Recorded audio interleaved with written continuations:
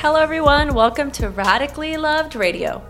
I wanted to create a place where people can go to get inspired, get motivated, or find some clarity and get tools to create a radically loved life. I will do my best to provide information on a variety of subjects, including yoga, holistic health, life coaching, spirituality, meditation, and overall mindful living. Each episode will bring you some of the world's best spiritual leaders, entrepreneurs, yoga teachers, coaches, along with some of my closest friends, and we will talk about their life experiences and journeys to create something more out of their lives and how they continue to grow to make that happen. Hey guys, Rosie here. I just want to say I am so grateful that you're listening. We are just getting a massive amount of response on this podcast, and I am so grateful that you're a part of this radically loved community, that you're enjoying the content and that you're enjoying all the guests and that you're still here and you're still working on yourself and your journey and your path. And I pray that you've received some tools listening to the guests or listening to any of my ideas or topics on meditation or yoga and how these tools can help you create a life of purpose. To continue to help us give you the best content, you can subscribe to this podcast, and most of the time you can just do it from your phone, from iTunes. Click subscribe and write a review. This really helps us continue this path and this journey, and we love doing it so much. And again, I'm so grateful that you're here. Let us know what you thought. Thanks for listening.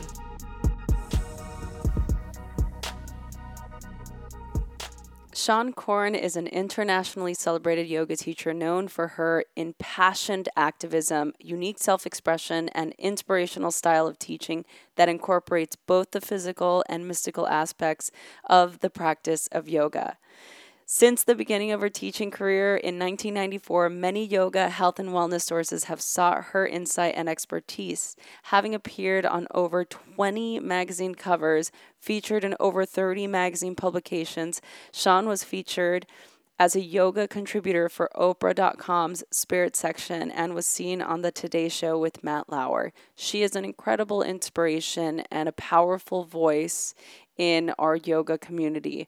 I had the opportunity to talk to her about many different subjects, one in particular that has been sort of taking over the media outlets in our community that is very important, not only just for women, but for men.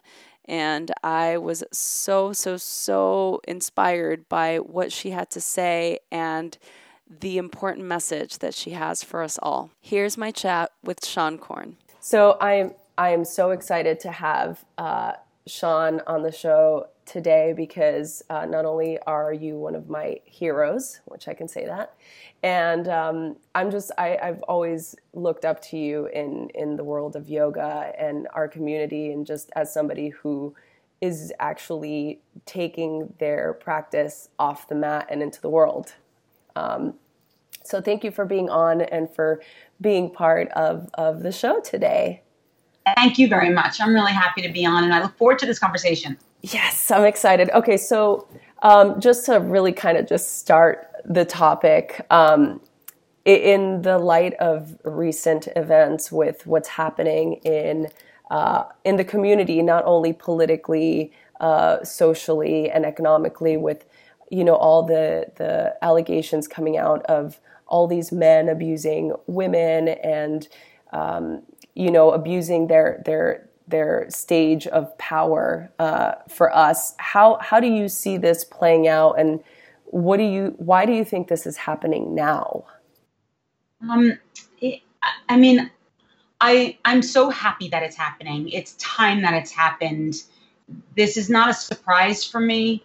I think that under the circumstances, that with everything that's been going on with the current administration prior to the election, there was the fact that someone who was accused by 20 women of sexual harassment, abuse, and misconduct was able to get into the highest office in our nation, and then subsequently call these women liars, I think set a tone, thankfully, that enough was enough. And that if we, as a society, men, women, people alike, we need to band together and to acknowledge this injustice and empower each other to speak this truth. Otherwise, this change will never happen. And I saw it. I mean, I remember when all of this was going down, watching my own stepdaughter have a visceral reaction to the allegations and seeing the trauma unleashed within her. And what I observed was this: her trauma wasn't just personal, it was historical, it was cultural, it was ancestral. What she was grieving was the thousands of years of oppression that women have experienced at the hands of the patriarchy, and oppression that she herself obviously couldn't have experienced in this present lifetime, but lives within her body. And it was as if that unearthed trauma was activated within so many. And I feel that that sense of powerlessness, rage, activated and has moved into this Me Too movement. So it's essential, it's necessary. I'm glad for it. I also think that there's a lot of bigger, deeper systemic issues that need to be addressed when it comes to the men. These men, they're not just all harassers, all abusers, all manipulators. It's set up in our systems. And it's a bigger issue that has to be addressed, that I genuinely believe that a lot of these men don't even realize what they're saying or doing could in any way be disempowering because it's so normalized in our society. And so there needs to be, obviously, a lot of education and time and space for real dialogue to happen on both sides. Otherwise, there could be potentially a backlash against the women who are expressing themselves, even more so than there already is. Wow. Yeah, I could totally see how that's possible, which again is so shitty that that's something that could potentially happen, and we can all see how it potentially can happen because it's been so, the behavior of men or the patriarchy has been so normalized just in our conditioning of society. Mm-hmm. Yeah. Oh yeah. I mean, and not only that, it's like we as women are conditioned to make excuses, to minimize, to quantify, well, it wasn't really that bad. He just grabbed my ass, it wasn't really harassment. It wasn't really rape. He was kidding. We're conditioned to soften the blow, to try to see that bigger picture, to understand, well, they don't know anything, that's just how men are. And that has to change also. Yeah. Do you think that we're just seeing the tip of the iceberg? Oh, yeah. Oh, absolutely. I think in all different ways. I mean, right now we're seeing the most privileged and the most powerful come forward. The white actresses who have money, power, backing, support, and influence. Their voice is necessary. It's essential. What is a concern is it's the housekeepers. It's the people who are working at McDonald's or Burger King or in CVS, wherever, who don't have the same kind of power or support or influence. And they're subjected each and every day to their managers and people there who are in power, who really aren't in power in the big scheme of things. They're also oppressed people. Yeah. But yet in that environment, they exhibit more power than perhaps the people who they employ. And the people whom they employ perhaps can't quit, don't have the luxury to walk away from a job that might be helping to feed themselves and their family. Oh, 100%. I'm hoping that the people right now who have the opportunity to speak up and out can and do, and that systems change to protect those who can't because of the reasons that I just said. So I do think it's just the beginning. And in all the different communities, we're seeing it right now in the yoga community as well, and it's necessary, and its time has come. And I think that there's an appropriate way to go forward and do this, but that it's a broader conversation. We just can't continue to make all men bad, wrong, flawed, imperfect, evil, and that women are victimized. There's got to be a way to recognize that this is trauma. It runs deeper, and that there is an undoing that has to happen emotionally and psychologically that's been implemented from our education, from our religious systems, obviously right now through our government. And that's much more complex than just suggesting that all men are bad. I think, though, that I look forward to a deeper conversation, but it's going to get messy. It's going to require a lot of bravery on both sides, and a lot of humility, and personal ownership. So it's an exciting time. Anytime truth can come out, I think it's got to be exciting, although it is scary. Yeah, it's totally scary. It's just what you were talking about, how, it's all women's voices that matter. I remember my aunt was working at a hospital here in LA, and she got accosted in an elevator by a male X-ray technician and was assaulted. And I remember her coming home and being so upset, and everyone around saying, "Don't say anything because you'll lose your job, and you can't afford to lose your job." And I just remember, like, at such a young age, Seane, thinking, like, that's not right. Like, there's something wrong with that. Yes.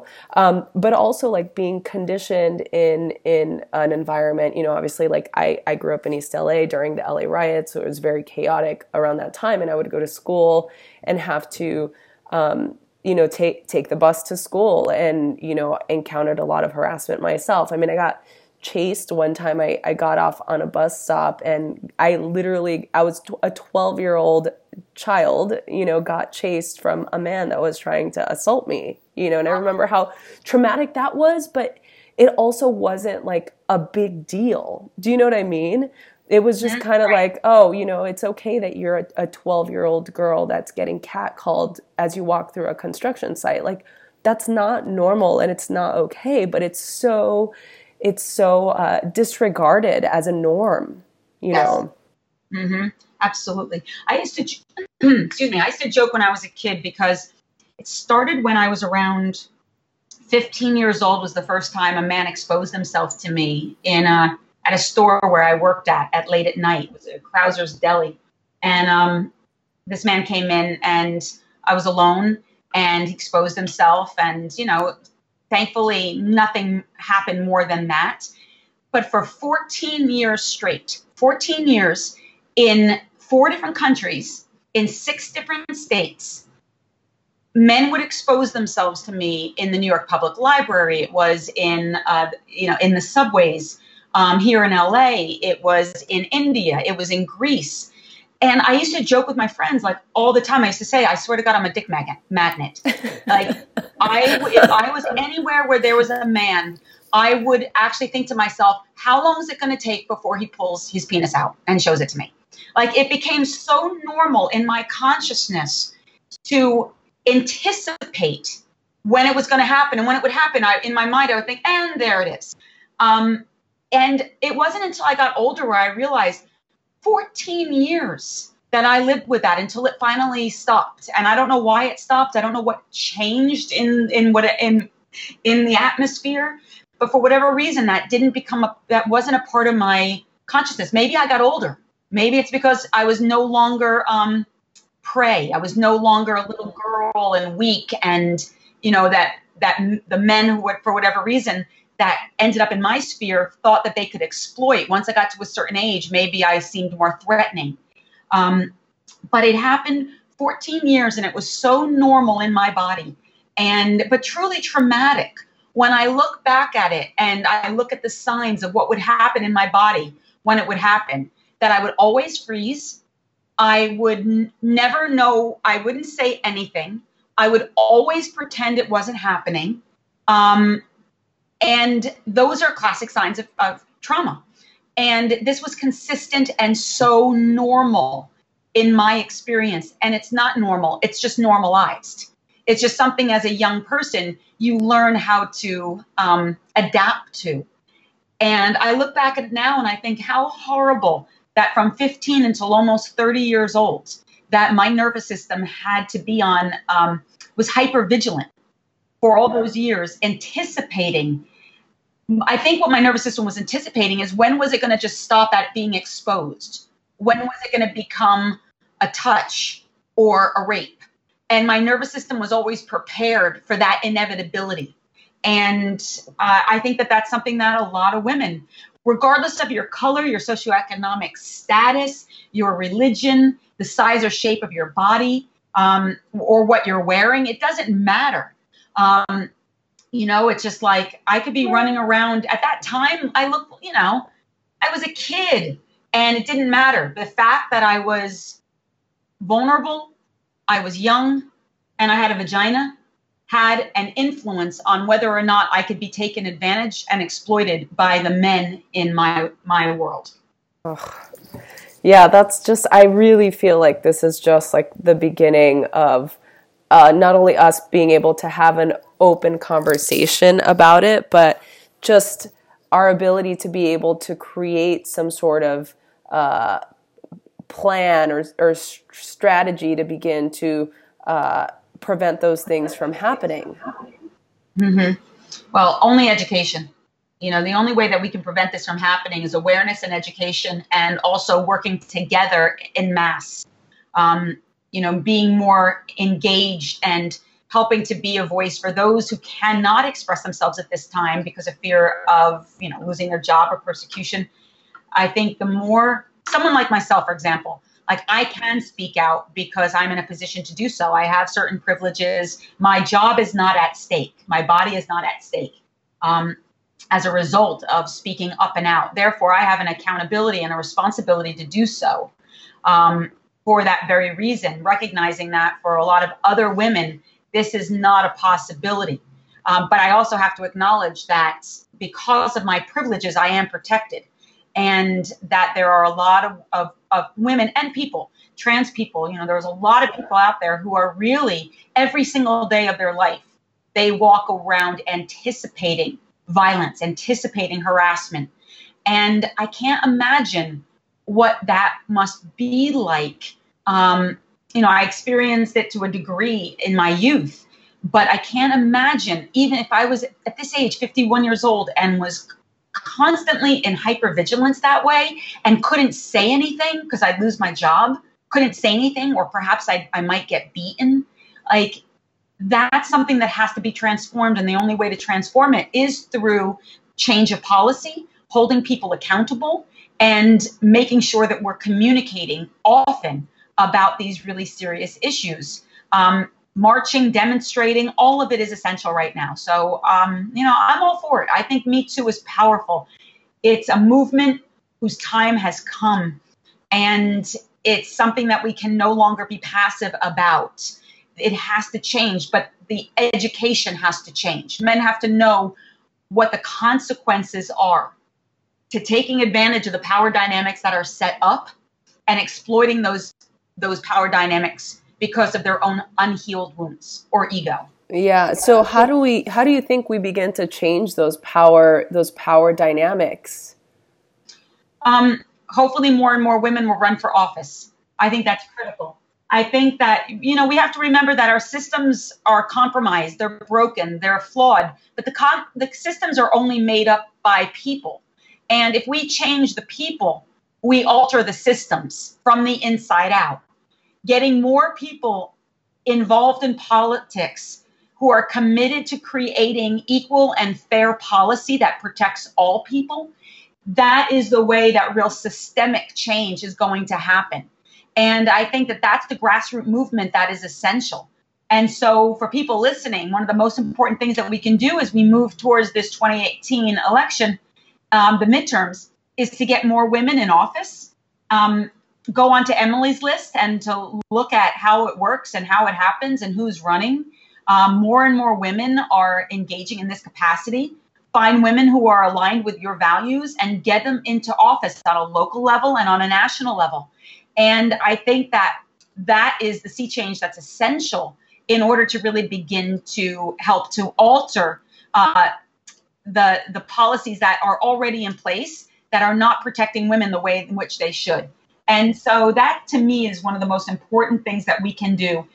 And call your congressman, call your senator, be heard. And if it's not safe to be heard, maybe find one person, an ally, a friend, and just practice telling your truth to someone. Liberate yourself from the burden of the harassment, of the abuse that you're carrying by, only if it's safe, without any other intention except that to allow someone else to bear witness to your struggles. Odds are they have their own, and that's really how allyship begins. And then who knows what happens from there. But for some people, just breaking the shame and the secretness of what's happening out in the industries is going to be the first step towards healing and empowerment. And then who knows what happens. And then, of course, people who do have influence and power need to be more vocal, need to be more radical in their own willingness to take chances when it comes to this particular dialogue. And also invest and support women who are interested in leadership and get them on the ballot in whatever capacity. Mm-hmm. So Seane Corn's going to be running for office, everyone, just so you guys know. We'll see. I wouldn't suggest it's not going to happen. Like, my feeling right now around that, because people ask me all the time if I'll run for office.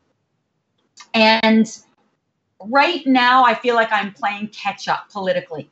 And I didn't have the opportunity to go to college, and there was a lot that I didn't know about politics and understand about the ways in which social justice works, the ways in which systems or policies work. I've always been a little bit behind the 8 ball. I'm more intuitive in the way in which I am, I learn information. And so over the past 5 years, I would say, and especially in the last 2 years, I've really invested my time in learning more about politics, about how these administrations are run, about what it means to serve at different levels. And there's rhetoric that I didn't used to understand that I do now. And I see that what I'm doing right now is getting an education, asking a lot of questions, getting more involved to really understand the ways in which the system works, so that if I do run for office, which would be later on in life, I think like maybe when I'm 60, that at least I know what I'm doing and, to whom I'm speaking to and what it means to be of service in that capacity. So it's not off the table. It's just that if I did it, I'd want to do it correctly. Yeah. Look, you've got my vote and you've got probably everyone listening to this podcast vote. So, I remember how thoroughly disappointed I was when Marianne Williamson didn't win. And I remember you were involved with that as well, right? Very much so. I was from the very beginning. I was a huge supporter of Marianne's efforts. And I would be a huge supporter if she ever chose to run for Congress or any office again. Her voice is an essential one at this time. And she's a perfect example of someone who really understands the system that way. She's been very encouraging to me to run for office as well. So if she listens to this, she'll be she'll get a real kick out of it, because this has been a conversation her and I have had very often about how she believes that in my future, what would be the best use of my voice, and it would be in office. And if she is listening, I feel the same way back at her. So I hope she does choose to run again in the future. Her voice and other women like her are absolutely essential to this evolving, not just this evolving dialogue, but when it comes to healthcare, environmental justice, gender justice, peace. A woman's voice has to be included, and it has to be vibrant and strong and well-informed. And Marianne was very well positioned. And so I'm hopeful that there'll be more women like her who would be willing to put themselves out there. Having been a part of her campaign, it was so much work, effort, stamina. I was often a little overwhelmed by how much energy she had to put out daily. And although she learned a lot, it was still very, very intense. And part of me thought, why would anyone want to do this? This seems like, this seems awful. And yet I would imagine, though, if you do get the privilege of being able to be a part of the administration, you're representing the people, and that's a huge honor and a massive gift. And that's what I would hold in my heart if I ever did run, but not yet. I'm busy. I got other stuff I got to deal with right now. All right. You'll keep us waiting then. We'll hope that the ground is set perfectly for when you're ready. You've got our support. That would be amazing. Just going back to this conversation in regard to our community, in regard to the yoga community, which has also had its onslaught of allegations and different things that have come out. I really think it's almost like, we've heard it before with, Bikram Chowdhury and, all these gurus that have abused their power.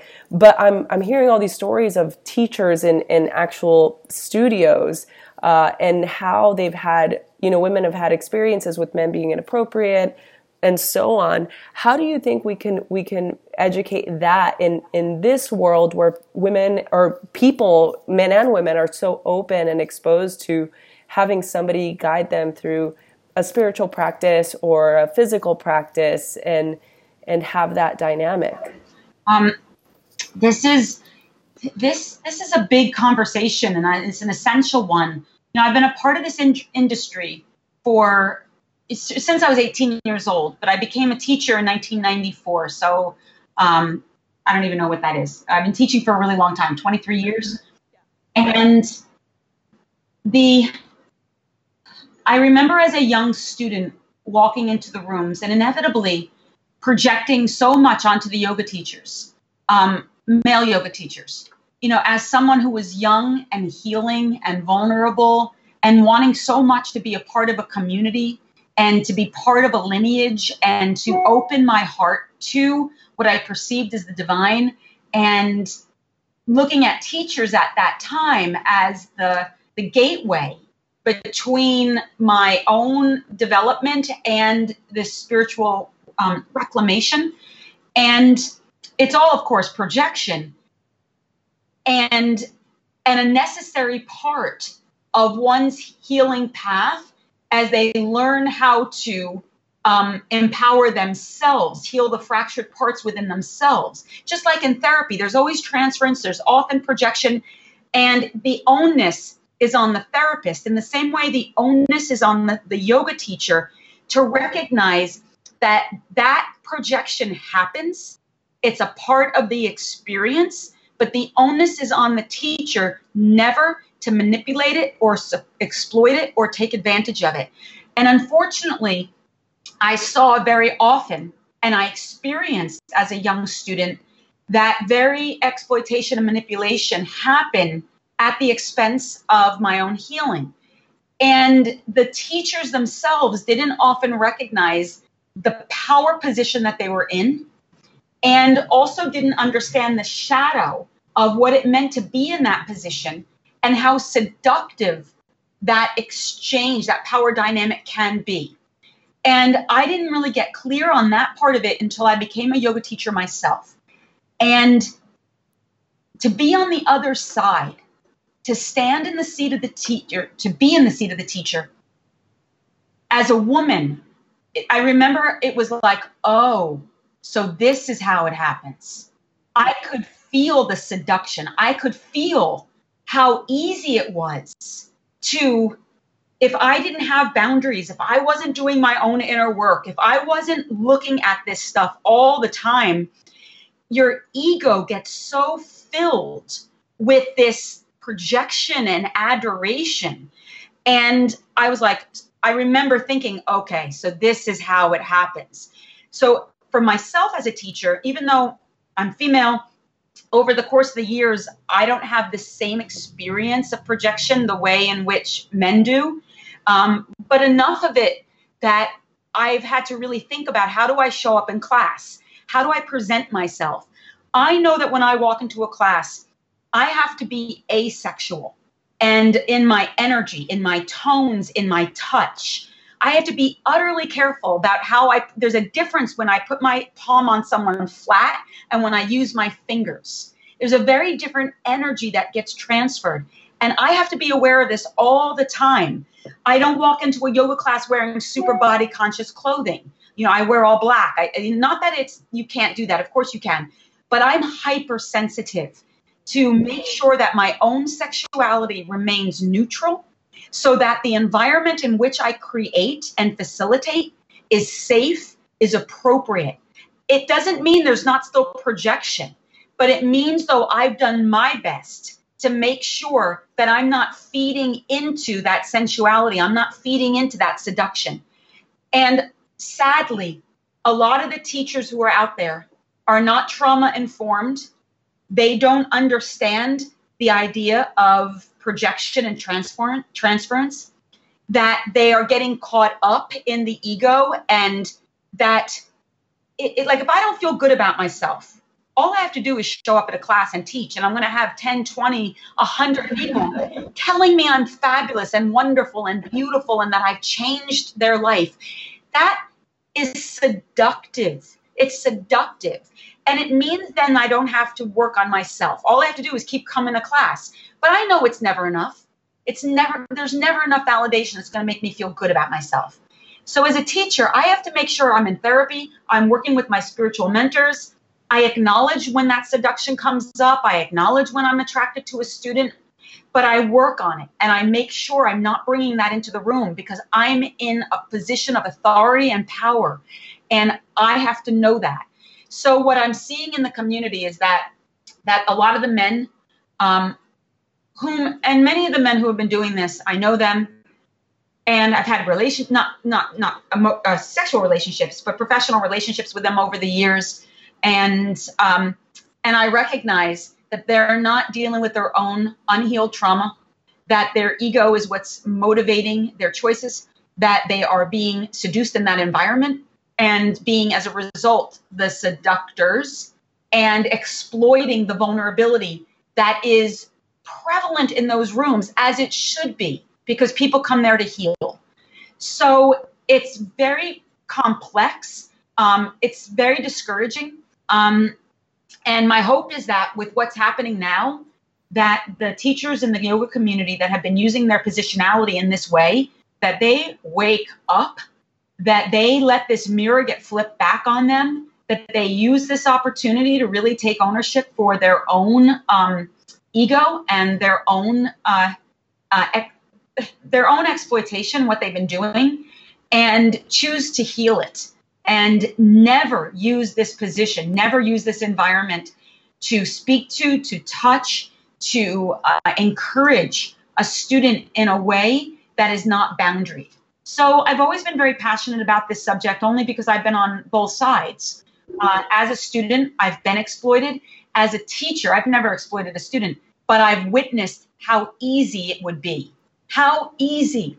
If all I have to do is touch a student in a certain way or compliment them in a certain way, that student's going to come back tomorrow, and then the next day, and the next day after that.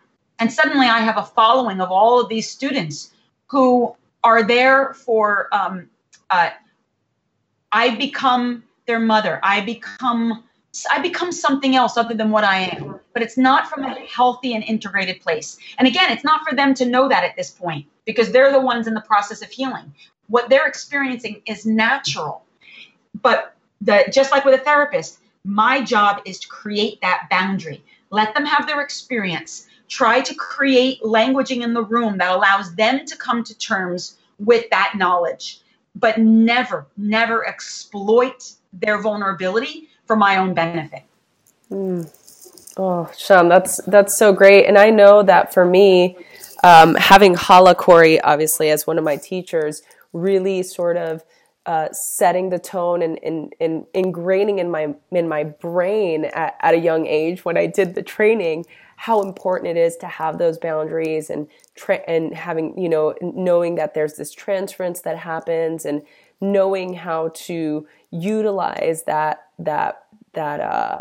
stage or utilizing the pulpit in a way that's, going to be beneficial and not egocentric, right? And knowing where the boundaries are with your students and the people around you, and understanding how to use that in a way that's not in a way that you're not going to take advantage of other people, or other people take advantage of you. So I love that you all of the teachers that I look up to really have solid ground in that. So I thank you for setting that tone, and for being aware of that, and for teaching us that, because I think it's important. I don't think that there's enough yoga teachers out there that are actually doing it, or that actually even understand it, or know that it's a problem when you cross those boundaries with your students, Precisely. Absolutely. So I'm hoping that there's going to be more change that happens. There's a couple things. I mean, now sometimes, people fall in love in a yoga class, teacher and a student. There's students come in who aren't healing, who are mature enough, and there's consensual relationships that get developed. It happens. And in some cases, I have a partner I've had for 1,000 years that I did not meet in a yoga class, but I often think, like, had I not been with him, I'm nowhere else but I'm either home or I'm in a yoga class. So where would I meet someone?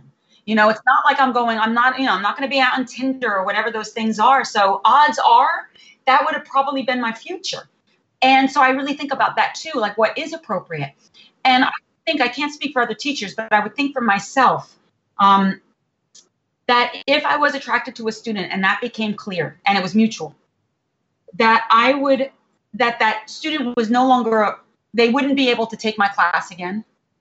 I would also suggest that there would be a period of time of no contact, maybe a month. I don't know what that would look like, 6 weeks, but like almost like a detox time where whatever intrigue has built up kind of has an opportunity to dissolve, and then meet in an environment completely independent of yoga or meditation or anything that's of that community, where you can meet on equal grounds. That would be maybe a way in which to do it responsibly and maturely. That would be one thing I would suggest. Now, the other thing that is really important for a lot of these teachers, and this is how I feel about it, is when you become a yoga teacher, I really do believe, of course, these are magical practices and they're transformative practices. And just because you're a yoga teacher doesn't mean you're exempt from getting the lessons that are necessary, that are going to mature and evolve your soul, because that's what you asked for. That was the intention. So when you become a yoga teacher, the path is almost accelerated because now you're in a position of authority and power. Therefore, the shadow when the light gets brighter, the shadow also gets deeper, richer, and more dense. And to me, it was almost obvious. It was like, oh, I'm now put in this position. I've almost got to anticipate the lessons that I'm going to be asked to learn in order to earn this seat and earn this responsibility. And that's how I wish more and more yoga teachers would look at it, especially the men who are mostly statistically doing a lot of this abuse, that they realize that this seduction is the thing that's keeping them from their highest self. This ego is the thing that's keeping them. So it's there.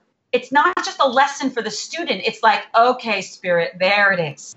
You're giving me an opportunity right now to make a choice.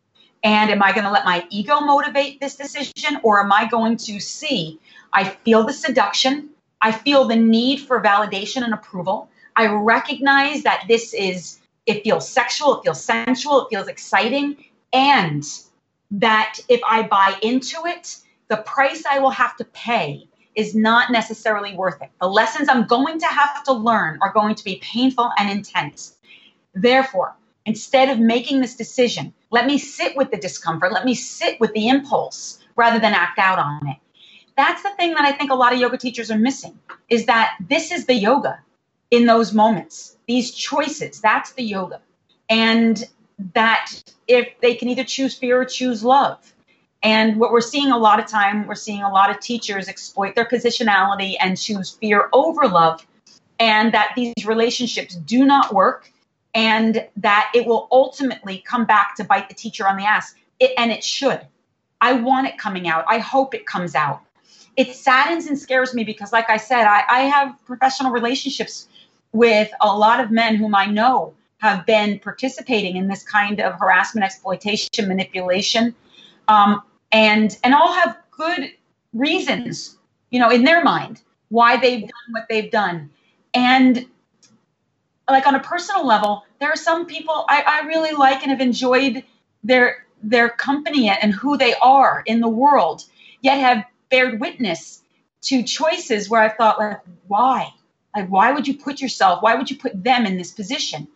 And I'm sad because they'll lose their careers, perhaps. Some already have. They'll lose all the things that they've worked hard for. And they should. That I would feel the same way about myself. I would feel the same way about any woman who exploited that positionality. I can, and I feel like I can hold both. That I can feel badly for their soul and for the choices that they've made and for the little child in them that is broken and wounded, and feel that they have to be accountable and that there's consequences to these kinds of actions, and to really look at what is consent. When someone is vulnerable and healing, then the consent that the parameters within that need to be really looked at in a different way. Because what part of them is saying yes? Is it the broken, wounded, fractured part, or is it their whole integrated self? And unless it's their whole integrated self, stay away. Don't observe it, witness your own impulse, breathe into it, and be there and be of support to their experience. That's what they came to class for, not to get dry humped in Paschimottanasana. And I have learned so much from this conversation, and I so appreciate your wisdom and your insight. I think it's sparking a conversation that I think needs to be had and continue to be had. And I just really appreciate that. And I thank you for that. I want to just ask you a couple more questions, and then we'll be done. So they'll be quick. Just to kind of shift gears here. This is just sort of like in regard to this podcast and what I was trying to create. So radically loved is this idea that we are completely loved and supported by God, source, goddess, energy, whatever it is, whatever higher power of your understanding. You are completely loved and supported. It doesn't matter what your background is, doesn't matter where you came from, you are radically loved.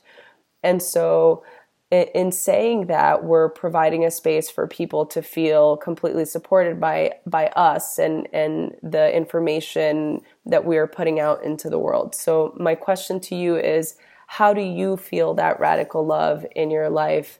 And what do you radically love?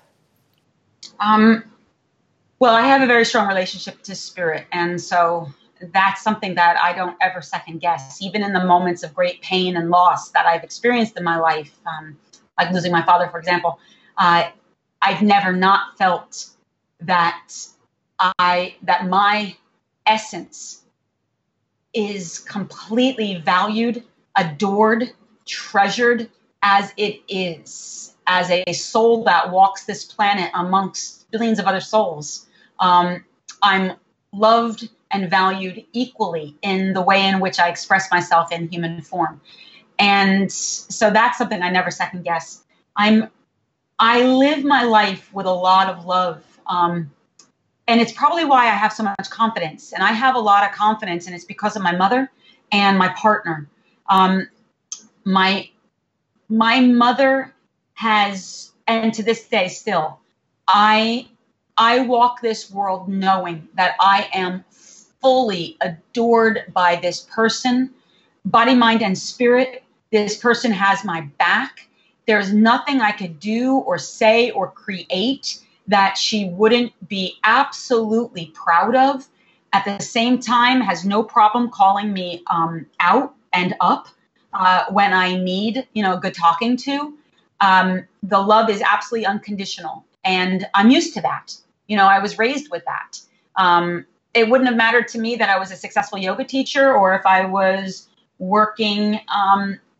It wouldn't matter to my mother what I would do. Her love for me would not change based on my success or the way I look or anything like that. So that's something that I've just grown accustomed to. And I've been really fortunate that I've chosen partners that I didn't want anything less than that. And meaning that anything less than that would be like, well, why? If I get that kind of love from my parents, why would I expect anything less from my partner? And why would I give anything less to my partner? So I'm very much radically loved in my relationship. I'm a big personality, and I'm a lot to hold. And there's nothing that my partner would want to change about me. He's definitely the man behind the woman. All of my success, everything that I have done, I know that I wouldn't have been able to do it as sustainably had I not had his quiet support and his radical love behind me along the way. And it gives me joy to be able to acknowledge him in that way, because he expects nothing from me except for me to be fully happy and to be fully myself. And he also accepts that my commitment into the world is to create change everywhere I go, and that includes in him. And so I'm always up his ass to change his diet, to change whatever it is. Every day, it's a different litany of things that he needs to change. But he has so much self-confidence within himself that he never has to diminish me in order to feel good about himself. And he just laughs at me. He just knows that that's just who I am. And why would he think that he would be exempt to that passion if, like, the world's not exempt? And so he just accepts me. And I get to radically love him and the family in which he introduced to my life, his children. This is my core. These are my people. This is my source of strength and joy. And so that's how I'm radically loved, and that's how I get to radically love. It shows up in my family. I think it shows up certainly with animals, and I hope it shows up in the work that I do. That my love, it's the amount of love that's poured into me. It's energy, and energy has to be shared. Otherwise, you stop the flow. So the more love that I give out, the more love I'm available to. And so I hope that people in the world feel my love for them and how radically committed I am to sharing my love through yoga. But it's because of the love that gets fed in me. It's not coming from an insecure or codependent place. It's coming from a place of real, true confidence. And when I say self-confidence, it's not an ego thing. It's with a capital S. It's God. And that's because of the love that I'm infused with. That is just well said. Thank you so much for saying that, and for just obviously being who you are in the world, and for creating everything that you have, and for lighting the path for people like me that were inspired by teachers like you in the world. And I'm just beyond grateful for you and for that. So thank you. Thank you so much. I really appreciate the conversation and talking to you at this level. And I hope that everyone who's listening really can take in that message and look to see where they're at in their life or around the conversation that we've been having, and go a little bit deeper within themselves about what they do, what they want to do in order to create social change and what that means for them. It's an important conversation, but it's a conversation it has to be about the collective right now. It requires all voices at this time to come up and out. Yeah. So for people listening who want to just learn a little bit more about this and about you, where can people go to connect with you? Sure, either at SeaneCorn.com or offthematintotheworld.org. If they're interested in learning more about the projects that we do related to yoga transformation, social justice, and action, going to offthematintotheworld.org is going to give them the most information about me and also about our community. We have incredible faculty doing really extraordinary work, both within the mainstream yoga community as well as the other communities of yoga that are more in the margins, and that there's all different kinds of online trainings, in-person trainings, and actions that we do globally that people can find different ways to plug in or get educated about at this time. Oh, thank you so much. Are you on social media at all? Is there? Sure. If they want to see a lot of pictures of my cat, they can go to Instagram for sure.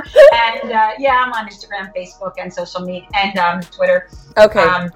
It's a mixture of information about my cat, the work that I'm doing, and just other things that are happening in the world, and throwback pictures of me in the 80s. Which I love, by the way. I know that you posted a couple, and I was like, I thought they were great. Well, thank you so much for everyone listening. All of those links will also be on the show notes. So if you click on the show notes, I'll add the links to Emily's list as well as a couple of the things that we talked about on this podcast. So everyone can just go directly to the show notes and click the links, and everything's there. Hey everyone, I hope you enjoyed this episode. I am so excited to continue to do this.